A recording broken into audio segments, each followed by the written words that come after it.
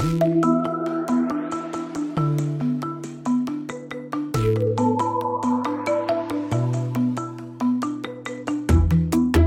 Aaron David Miller, and this is Carnegie Connects.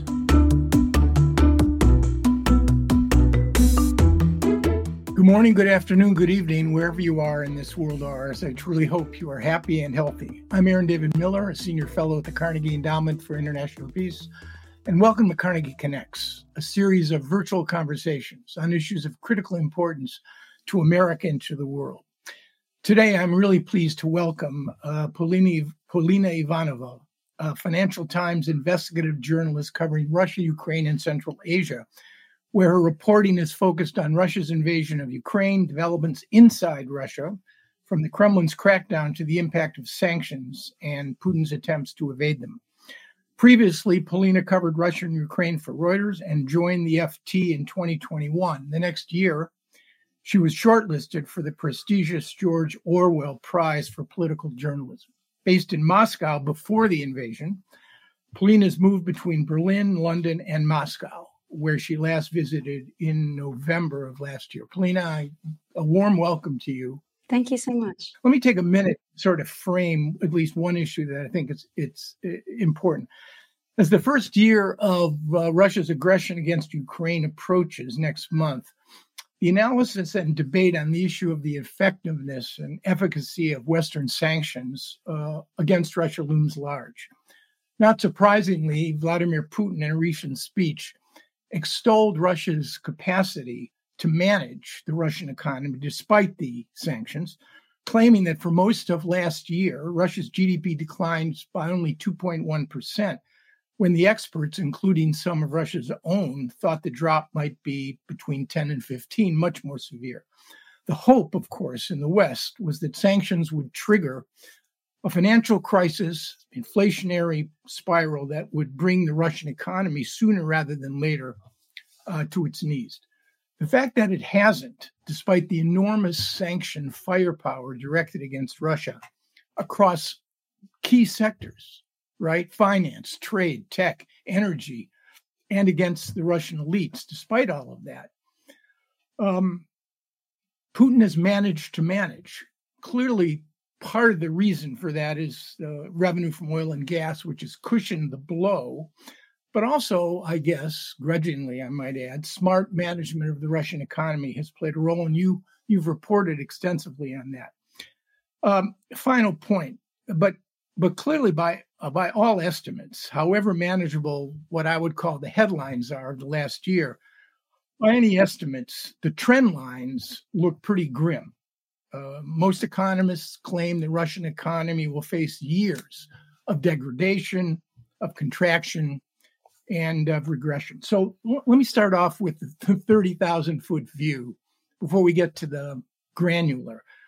Does that framing seem right to you? I know you're not an economist, but you deal with these issues. Yeah, it does. It does seem broadly right. I think when we're talking about the effectiveness of sanctions, people look at them from different perspectives. So they set different goals for what they wanted the sanctions to achieve. And I think you did outline the primary one that people were hoping for, which is, I guess the West was hoping for, which is an immediate effect on the economy that would be sort of palpable, direct. There would be inflationary spiral. There would be, I actually saw predictions of GDP drop even in sort of around 30% right at the beginning of the war from economists abroad. So that was one expectation that clearly has not taken place.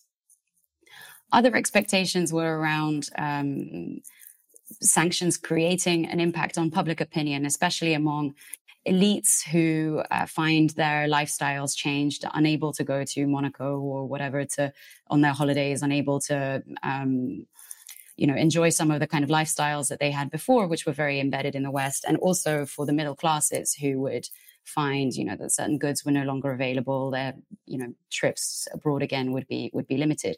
And so I think there was another expectation that sanctions would cause some sort of public opinion shift within Russia and make it more difficult for Putin to continue the war. Again, we can talk about what it feels like in Moscow right now, and we can talk about how the middle classes are feeling and what kind of consumer goods are available and that sort of thing.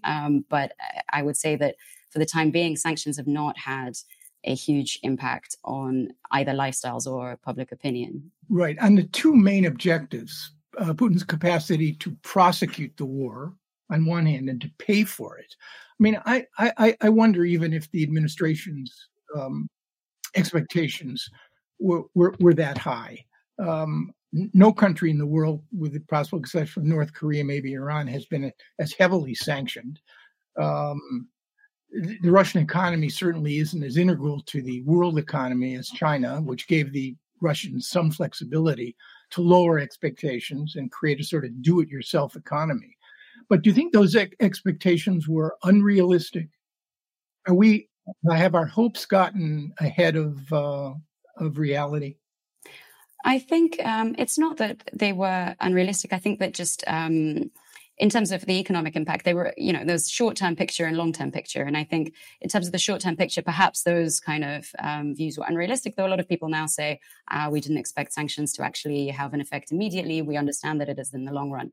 I think when you're in Russia, and a lot of people that I speak to there who, they talk about this is a country of 144 million people, 143 million people, deeply integrated for 3 decades in the global economy and with, a tradition of ties to India, China, and other parts of the world that are not necessarily, fully aligning with the West on sanctions. So in terms of the short term, perhaps there was some over expectation for what they would cause. You can see that in especially when we talk about, for example, oil and gas revenues, and those do make up almost half of Russia's budget. And if we're talking about how can Russia fund the war, most of the restrictions on oil and gas only came in later. So in terms of boycotts, in terms of oil price caps and that kind of thing. So in fact, there is a recognition that this is going to take time if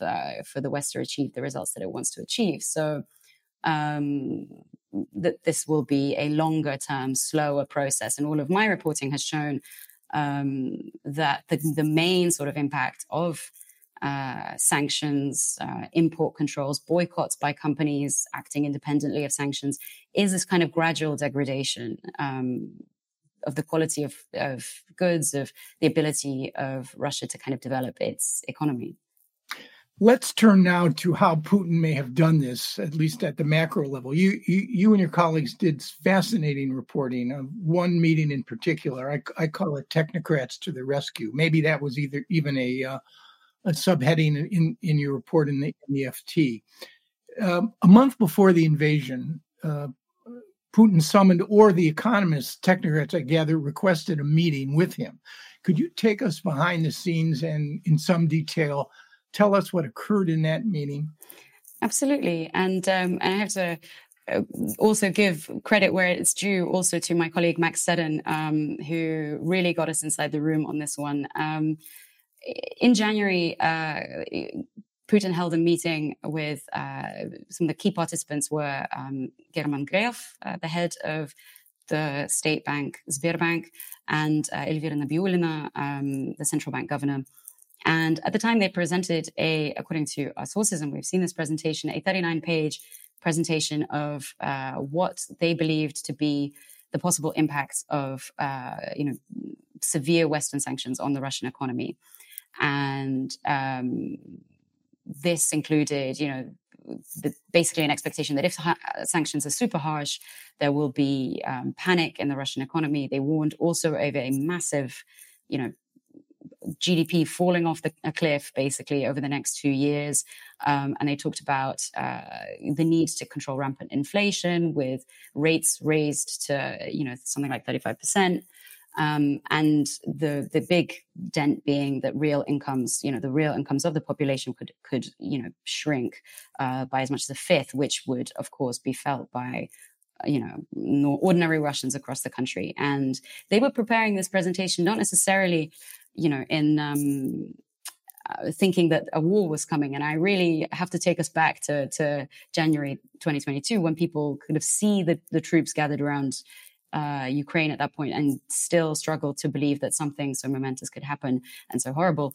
And so they were more preparing a presentation thinking that Russia might claim to annex the People's Republics in East Ukraine, the so-called People's Republics of Donetsk and Luhansk, these areas. And they were preparing for that scenario and the Western reaction that could happen. The interaction that happened then was that Putin indicatively didn't say, okay, I've heard you.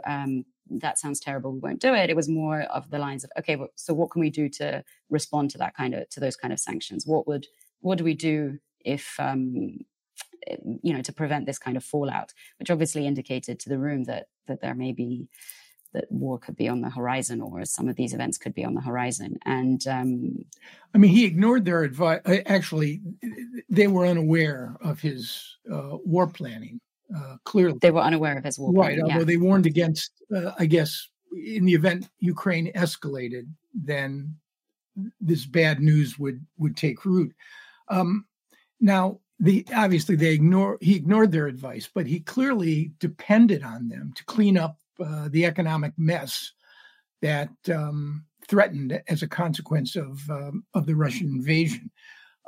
How effective were they in managing this? I gather very effective, particularly the central bank governor. Yes, absolutely. I think that's absolutely right, and it's exactly this. The core of our reporting was about, as you said, the technocrats riding to the rescue. But these are, it's important to say, people who were always seen as the technocratic wing, the liberal elite, the kind of the elite that believed in a free market economy and a globally integrated economy. And they stood in contrast as sort of the opposing wing to the Siloviki, the more hardline security state, people who have, a longer history perhaps of or see themselves more in a kind of Soviet economy perhaps. So for these people to go through the transition of first being against the war, being shocked by it, to then subsequently putting in great effort to keep the economy afloat and making it able to continue sponsoring that war. This is the transition that we were really trying to get to grips with, going from being horrified about the war to becoming kind of its enablers, to becoming complicit in it. And they were very effective. In particular, the work of the central bank was incredibly effective to prevent that initial panic. So very quickly they raised rates. They introduced currency controls, meaning that, Russians couldn't take money at the bank. They prevented a bank run. They prevented a lot of money from leaving the economy. So they prevented capital flight, even though some of it still happened. They also prevented a massive exit of Western companies and Western money. So they kind of froze Western assets as well. It made it very difficult for people to sort of cut ties with Russia and flee, sort of freezing the situation. All of that was incredibly important. It also built on what Nabiullin has been doing since 2014, which is very important. And we did, a lot of reporting before the start of the invasion on Russia's kind of war chest, its fortress Russia, the economy being prepared in many ways for this situation, creating, for example, an independent payment system to be less reliant, creating things like Visa and MasterCard left the, cut ties with Russia, and yet people could continue using their Visa and MasterCard cards within Russia. So it, they created a lot of systems that were sort of already preparing for the worst. Nabiullin also built up a war chest of forex reserves, but a lot of that was frozen and was abroad. And so that also shows the degree to which she didn't ultimately expect sanctions to be quite so harsh, because a lot of the war chest actually was then able to be frozen by the West. You quote one Russian official, I suspect this was tremendously self-serving quote, who said that had the Siloviki, the security and intelligence elite, been in charge, the GDP might have fallen as much as 10 to 15%. But there's no doubt that he, Putin, used these people, relied on them and essentially they delivered. Mm. Yes, absolutely. Though Guriev also, Sergei Guriev, who's an economist at Sciences Po, also put it very well in that piece that this is a central bank backed by riot police. So if you told him 10 years ago that the Russian central bank would ban people from being able to take money out of the bank, that there would be riots and protests and people would be furious. But there is no such response because there is also the threat of the state. So I think the dynamic between the Siloviki and the technocrats is a complicated one, but I think it's clear that is how the technocrats justify their actions to themselves. It's the idea that ordinary Russians will suffer from, and this is very true, and that grandmothers will not receive their pensions. People will suffer. People who, the ordinary Russians would feel the pain, the economic pain. Particularly, there's a large proportion of the population is under the poverty line and would be hit incredibly hard by an economic downturn. And I think that's how they justify it to themselves. It's a moral debate, I guess. It's a good transition for us. You were last in Moscow in November, and I believe the essence of your reporting that life basically continues on the economic side pretty much as normal.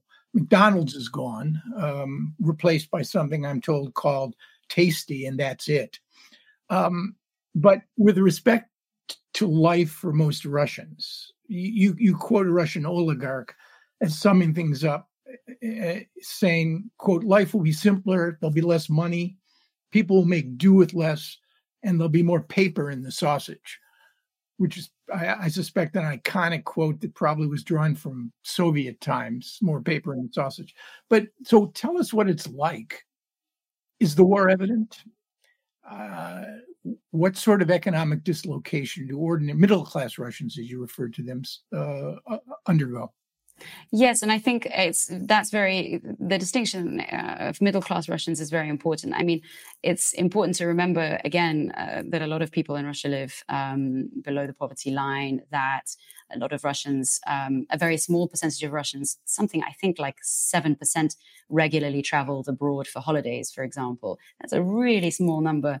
And a very small number were used to Western brands and consumer lifestyles. I've spent my career reporting in across Russia, and particularly I was a commodities reporter, so I used to go to oil rig towns or coal mine towns, places that had very large populations but were not very wealthy, and you would not see H&M or you might see a McDonald's, but even that wasn't so widespread. So that's an important distinction. So why we focus on the mood and the kind of experience of middle class Russians in Moscow is also because that is what the Kremlin is paying attention to. And that is, that's where mood shifts are important and could be politically sensitive, though I would say other parts of the country as well, but that's one of them. So to give you a sense of what Moscow is like at the moment, you can kind of get into the shoes of a middle-class consumer on their normal day. They would go to a supermarket in central Moscow, which looks pretty much as it always did. The Western goods are still there. You can buy your European bottles of wine, your foreign foods, your Western brands. That I did not notice a substantial difference, except for the fact that the prices have gone up somewhat. You can go down the street, pop into Benetton, pop into some other shops. I mean, that might have changed since I was there, but in November, I was some of those Western brands were still present. You can't go to Starbucks; it's changed its name. You can't go to McDonald's; it's different, and but there's not a huge amount of palpable change. You might go through one of the more luxury areas of Moscow and notice that some of the stores are boarded up now. The really high-end goods are not being sold because it's illegal to export them from the exports from Europe are banned in terms of luxury products. But again, I would speak to acquaintances who would say, I'd ask, what's really changed about your lifestyles? And they're like, there's a particular brand of whiskey that I can no longer find. That's really annoying. Some English books that I can't get, or I don't know, different things. But that is a small impact. I did notice it in that, in terms of my own personal experience, I remember traveling from Europe to Russia in the 90s, and we would always be asked by family members to bring stuff that people couldn't access, basic goods, hair dryers, I don't know what. And then in the 2000s, that stopped, and we never got those requests. My trip back in November was the first time that a family member actually said, do you think you could bring me this? I can no longer find, this particular cleaning product, this kind of thing. But it's not that particular cleaning product doesn't exist in Russia anymore. It's that, the Western high quality branded one doesn't, but the cheaper, less effective Russian equivalent does. So that's kind of the paper and the sausage problem. Right. That's the do-it-yourself economy where the Russians clearly are having to manufacture. I think, we'll get to this in a second, but there's this wonderful quote by Alexander Prokopenko, who's a former central bank official. She's also a frequent contributor to Carnegie Politica. She says, and I quote, "There are these billboards with heroes of the special operation all over Moscow, but people are still eating fresh oysters. The war becomes this kind of TV show, and a lot of people aren't regular TV propaganda viewers. If you get what's going on, you either have to deal with it in your own way or help refugees and people who are trying to leave. It's a very, quote, non-public and personal kind of struggle." Does that pretty well sum up the sort of difference between external displays of protest? There was a New York Times piece the other day on a sort of mini pilgrimage to a statue of a famous Ukrainian poet in the wake of the disaster at Dnipro, where almost 50 Ukrainians were killed, including children. You don't see, for obvious reasons, it's a repressive state, you don't see that kind of displays on the streets. Would you know that there was an actual war going on? It's actually very hard to tell. I think also Moscow is a separate beast, and the mayor's office is pretty aware of attitudes in Moscow, which has always been more liberal, more kind of Western oriented. And so, there are billboards, particularly sort of those bus stop kind of billboards where you see pictures of portraits of soldiers. And it will say sort of our heroes, but it won't even mention the heroes of what. It won't mention, the war that's actually happening. Why are there suddenly soldiers on billboards, and why are they our heroes? So there are a few, the Z has become the kind of logo of the war in many ways. I think I saw maybe 2 on buildings in my entire time in Moscow. So I think that's also quite limited. One person put it to me as if, and I just thought the image was is actually quite right. Specifically from a Russian perspective, it's as if a nuclear bomb or an atomic bomb went off in Ukraine, and the shockwaves haven't yet reached Moscow. They hasn't yet reached Moscow, but the radiation has, and it's seeping through, and it's there. The effects are happening within families, within people's minds, within their, really, on a really personal level, on a moral level, on a psychological level.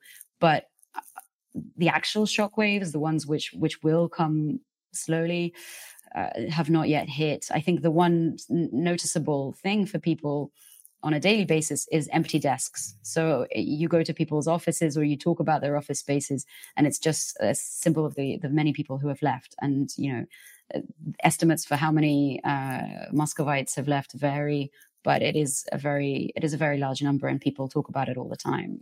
They talk about their children who've left, fleeing mobilization, or just people who've generally left. So sort of in some way, it's kind of sparser, the city. Thanks for listening to Carnegie Connects. This show would not be possible without the generous support of our donors. If you'd like to support us, visit ceip.org/donate. Don't forget to subscribe to us on Apple Podcasts, Google Podcasts, Spotify, or wherever you get your podcasts. Want to tune into the conversation live? Click the link in the description below to receive invitations to the next Carnegie Connects. Now, back to the show. Do you suppose discontent in the regions distant from Moscow would be more noticeable? I gather that's where large numbers of the partial mobilization recruits are coming from. Yes. I mean, you didn't get a chance to travel there. You were in Moscow, I suspect, only. But is there any sense of what's going on out there?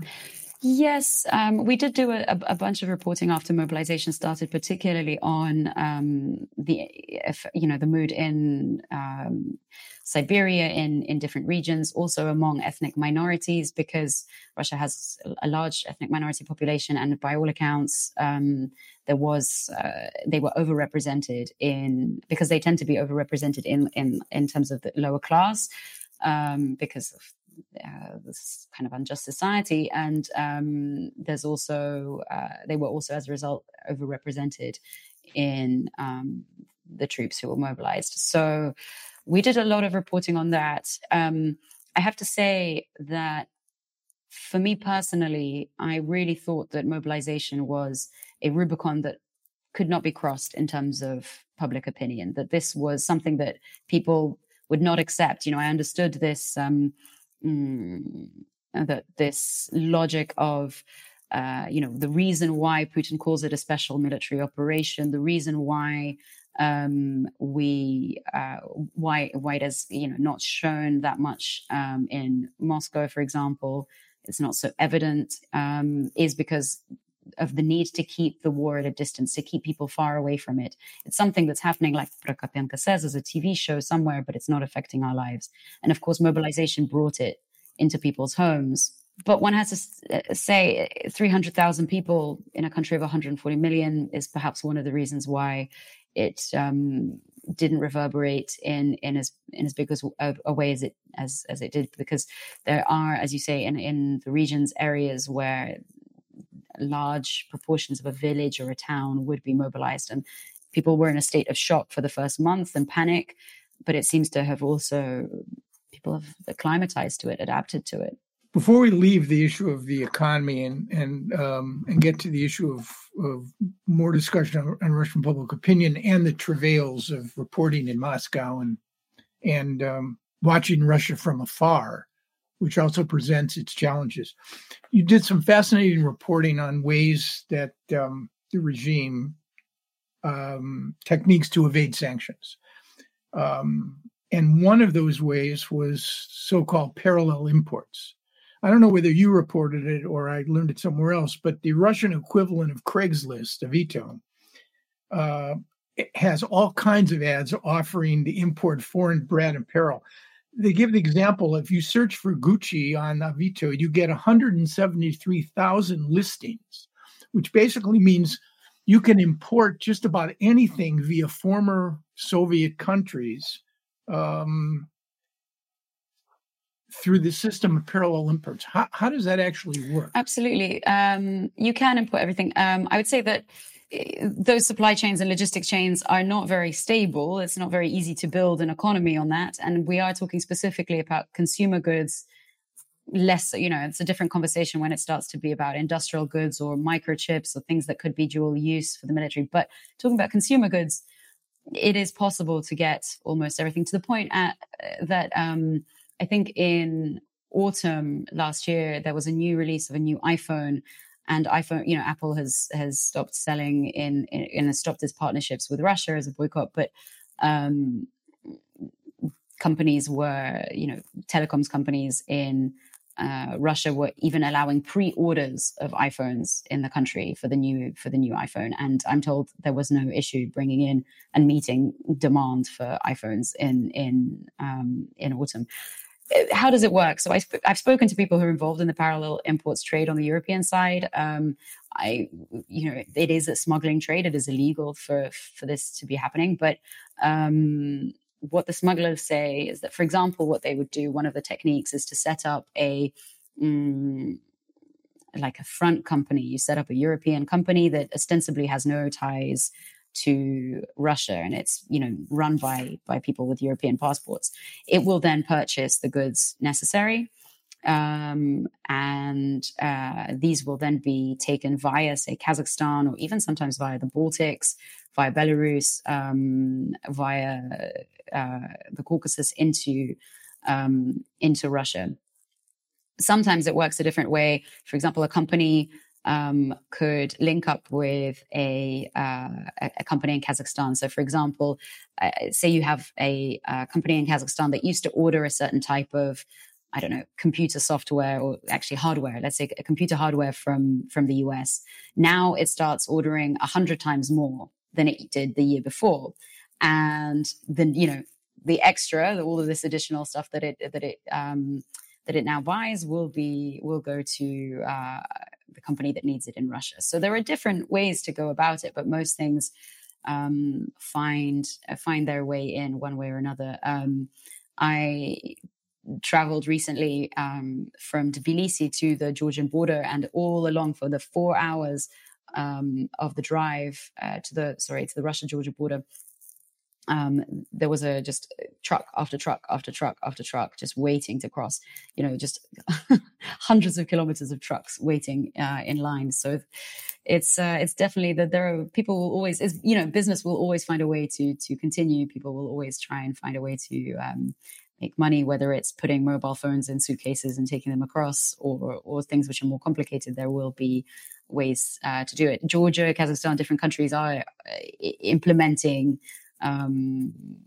are attempting to control this, or are very careful to try and follow sanctions. But again, private business is a separate story. Right, and since there are a great many countries in the world that have chosen basically to hedge and sit on the fence, not siding with those countries. I think there was one poll of the 10 most populated countries in the world. Only one of them, the United States, is fully on board with sanctions. So the Russians can depend on the Emirates, I suspect, on China, and on Turkey for the import, not just of luxury goods, but a whole lot of other stuff as well. I think there's one just example I found fascinating. I think it comes from your reporting, an example of the do-it-yourself economy and the rationalizations that accompany it.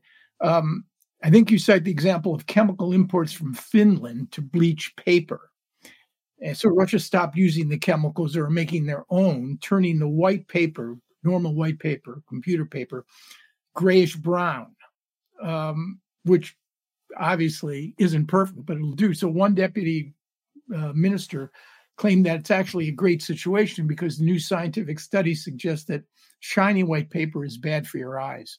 It's a variation of the old Soviet, they pretend to pay us and we pretend to work sort of trope about what's actually happening. You've also done great work on illicit grain smuggling. I wonder if you could say a word or two about that, and then maybe a word on the tanker trade, and we'll move to some political issues. Yeah, for sure. The illicit grain smuggling, I think, it's a specifically Ukrainian issue in the sense that we're talking about shipments of grain coming from areas of Ukraine that Russia has occupied. Areas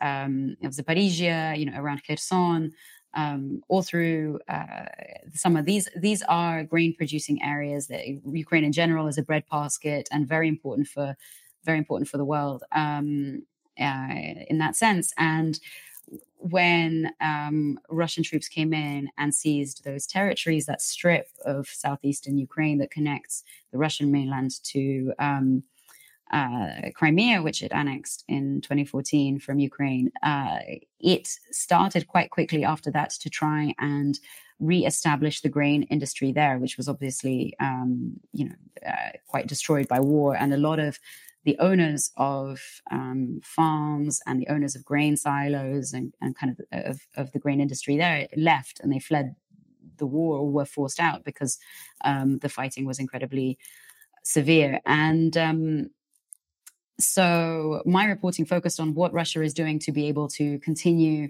exports of grain from that area. And it's really representative of the other route. We've been talking a lot about parallel imports, about, how Russia smuggles things in. And this is about how Russia smuggles things out. The methods are very diverse, but one of the things that we looked at was the establishment of a new company, a new grain trader in the region, and ways in which it would get tankers to come to occupied ports in Ukraine, hiding by not, these tankers would switch off their radar systems, this kind of this AIS system that identifies its location. So you're not able to follow it anymore. It's there on the map and then suddenly disappears.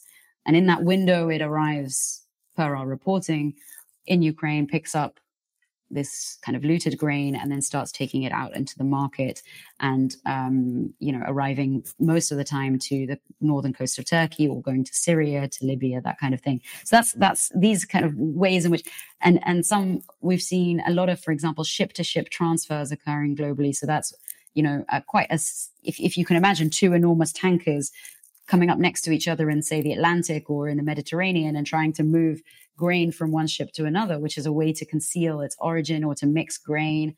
And the same thing happening with oil. This sort of stuff is on the increase. On oil exports, this is a very important topic for Russia. As I said, it's a huge part of the budget, and there have been numerous. So there's a European-wide boycott that has come in. There is also the price cap that is operating. So what we've seen is a huge increase in the purchases by shadow entities that we can suspect are connected to Russia of very old oil tankers, tankers built in the 80s that wouldn't be fit for use and normally would be shipped off to kind of the scrapyard. But they're being bought to transport oil as a kind of large shadow fleet. My colleague David Shepard has done a lot of great work on this, and some people are trying to start monitoring this shadow fleet of tankers. But it is really growing, and this is a way that Russia will be able to try and continue shipping oil in various underhand ways.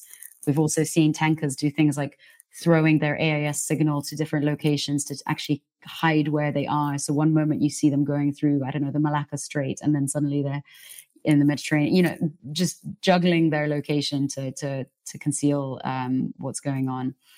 So yeah, all sorts of different techniques are being used. Some of them adopted from the Venezuelan oil trade, some of them adopted from the Iranian trade.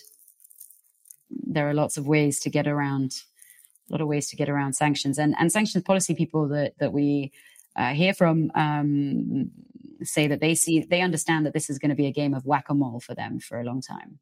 Right. There are two more issues I want to explore with you.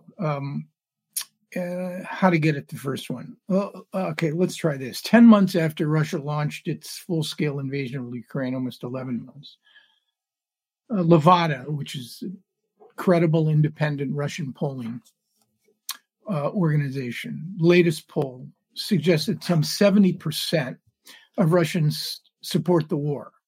All right. That's from Russia's most respected and independent polling organization. So I ask you to unpack this number for us. But before that, I'd just like a sense from you. There have been studies done by the World Values Survey and the International Social Survey Program that explain that Russian patriotism is really distinctive. They claim, both organizations, that Russians feel a stronger obligation to support their country, right or wrong, than people in virtually any other country surveyed.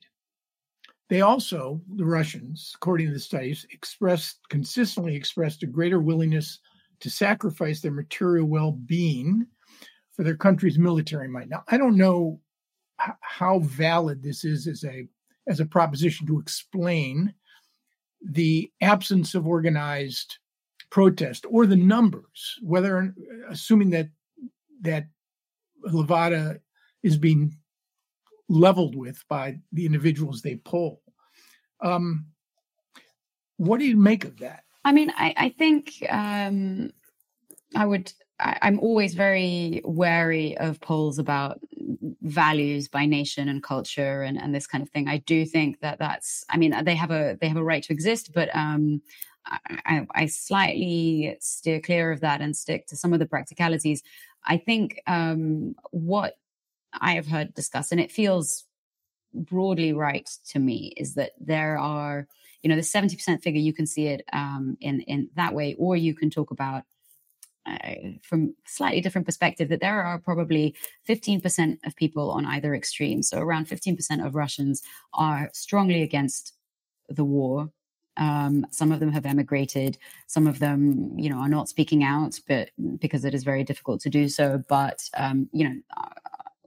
are very opposed to the situation. And a similar number are, the ultra-nationalist extreme wing, who are very, nationalist is probably the wrong word, but very pro-war wing of, and you see them a lot on Telegram, for example. There's a very big kind of pro-war community that is based around kind of military bloggers who talk about what's going on the front lines. So those two extremes. In the middle are people, someone recently described it to me as sort of indifferently loyal, people who are, broadly support the war. They follow what they're being told. They're passive and submissive. They are kind of in a state of inertia. Also, some are affected by propaganda. I mean, but that is the kind of mass perspective. The larger contingent is not, when we talk about 70% support the war, I think maybe that's a little bit black and white. There is a large proportion of people who, support it, but potentially when pushed would actually rather it would not be happening. And that is, and that is not to take away any moral responsibility from them for that. But one way we can talk about it is, of course, propaganda affecting people's understanding of what is going on. You can respond to that by saying, well, people are not seeking out alternatives to propaganda when those do exist online, when you can still open YouTube, when you can still listen in Russian to people and voices who are critical of the war. But it's a question about whether or not the large majority of people, people in that group in the middle, who are very accustomed to just kind of following the message that they are being given, whether that group of people know that they can even open that door, open the door that leads them out of the propaganda bubble. Propaganda is quite insidious, and it makes people think that there isn't a different reality, that is the reality in which they exist. And I'm talking about this as if it's something external to me, but this is happening within my personal universe as well, within structures of family or close people to me. So it's something that you witness a lot. And I would say that this kind of lack of questioning, perhaps, of the received message is definitely, that's definitely kind of happening across the board. If that support would still be there when pushed, and this is the question around mobilization and whether, once it comes to your own family, I think that's probably a very different picture. But as an analytical conclusion, it seems that any sense of massive protests, serious tensions, challenges to the regime, challenges to Putin, inner circle, the broader public, that's a much longer story based on your own intuitive analysis and your reporting. And Moscow is not surging with anger and resentment against the war. It's certainly not being publicly expressed, and it may not even be privately held. This notion of supporting it indifferently, I think, is probably it's bleak in many ways. Makes sense. Well, it's bleak, but it's real, and we need to be realistic this may not be a forever war, but the notion of abrupt changes internally in Moscow to force a course correction seem to be wishful thinking.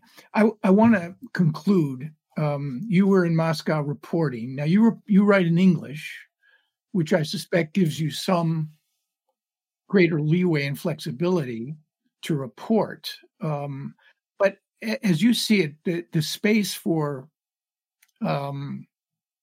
objective reporting is constricted because your sources are under greater pressure. Have you noticed much of a change in terms of the way people behave? Are we going back to the Soviet era where people are whispering and taking walks in the park instead of talking anywhere inside? I mean, yes, to a degree. The term "democracy in one kitchen," which was this notion that you can only speak freely at home. I heard that term used a lot. I mean, some way lightly, sometimes not. I think there is definitely a paranoid atmosphere at the moment. I don't know the extent to which it is necessarily justified, but there is definitely a sense of fearfulness among people. The way that the repressive apparatus works is, I remember seeing a protest, this very clearly in a protest in Moscow, where people stand, they've got their slogans, they've got their banners, they're standing in a protest. This is years ago. I mean, obviously there are no mass protests now, but and the police would come in and they would select people out of the crowd. It's not they were rounding everybody up. You could stay there if you wanted to, but you knew that one person out of every 10 was going to get taken out and get detained. Now, what the government makes you think is, are you going to keep standing there? How long are you willing to stand there waiting as people are being picked off? And it's the example that's being set. So you don't need mass arrests and mass detentions to frighten people. All you need is people, as cases and examples that will make people genuinely afraid, which is why we don't necessarily see a huge amount of actual long-term arrests. We saw a lot of detentions of people in the first protests. There were initial protests against the war, and we saw a large amount of people detained and released after a few days. But some were then jailed or given long-term jail sentences, threatened with 6, 7, 8 year jail sentences. And those examples are enough to kind of make everybody think, well, am I going to stand here and wait to be the next one? So I think that is also how it works. In terms of in terms of whispers and fear, yes, there definitely is a newer level of people feeling that they could be at risk. One final question about bias in reporting. You gave a fascinating interview to Carnegie Politico, and I would suggest everybody listen to it. It was called "Watching Russia from Afar." And you made the fascinating observation with respect to personal bias that it's always harder to start. I love this. It's always harder to start with a question than with the answer. And I just wonder, and reporters, we're all sum totals of our own personal experiences. The best we can do is step outside of ourselves, recognize what those biases are, and then try to report objectively. Do you think that's a problem in the way Russia is covered? I mean, I think there's definitely, it's definitely important to hear from people who have reported on Russia for a long time. I think that it's critical to listen to people who have entered the Russian mindset, or not Russian mindset, but to enter the kind of information bubble that exists. And I sometimes am at home or not in Russia, and you feel yourself kind of entering that information space when you go into those Telegram channels, when you only talk to people in the country, when you use social media and read only kind of state media headlines, and you start entering a certain worldview, and you start kind of feeling through your skin what it is like to actually exist in that information space and how it makes you feel, what political views you might adopt when you were in that bubble and when you were receiving that kind of information. And and then you can sometimes, and then you switch off your laptop and you exit it, and it's almost like a sort of physical feeling. And so that's to the question of whether it's possible to report from abroad. Yes, this is the way that you do it. But I do think that it is important to pay attention to people who are doing that, because that transition from one worldview to another, that it exists, or at least from one information space, from one kind of bubble of conversations and dialogue and the kind of things that you're seeing in the news, to what you see when you exist in the West it's just very different.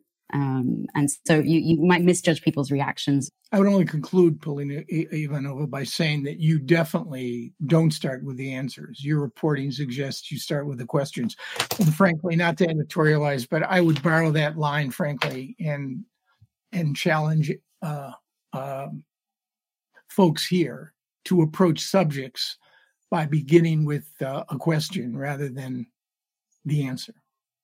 But thanks so much. You report with authority and expertise, and it's truly ground truth. You made me, and I'm sure many Carnegie Connects viewers and listeners, a lot smarter. So good luck, and maybe after your next trip later in the year, we'll get you back to talk more about impressions. Thanks again, Polina. Thank you so much. Thanks for your time. Thank you. Thank you for listening to Carnegie Connects, a production of the Carnegie Endowment for International Peace. Views expressed are those of the host and guest panelists, and not necessarily those of the Carnegie Endowment, which takes no institutional positions on public policy issues. Subscribe to Carnegie Connects on popular platforms such as Apple Podcasts, Spotify, Stitcher, or your favorite podcast platform. Like what you heard today? Learn more at carnegieendowment.org/Carnegie Connects. Tim Martin is our audio engineer, and Catherine Buchanan and Cliff Jayapranada are our executive producers. I'm Aaron David Miller, and until next time, think positive and test negative.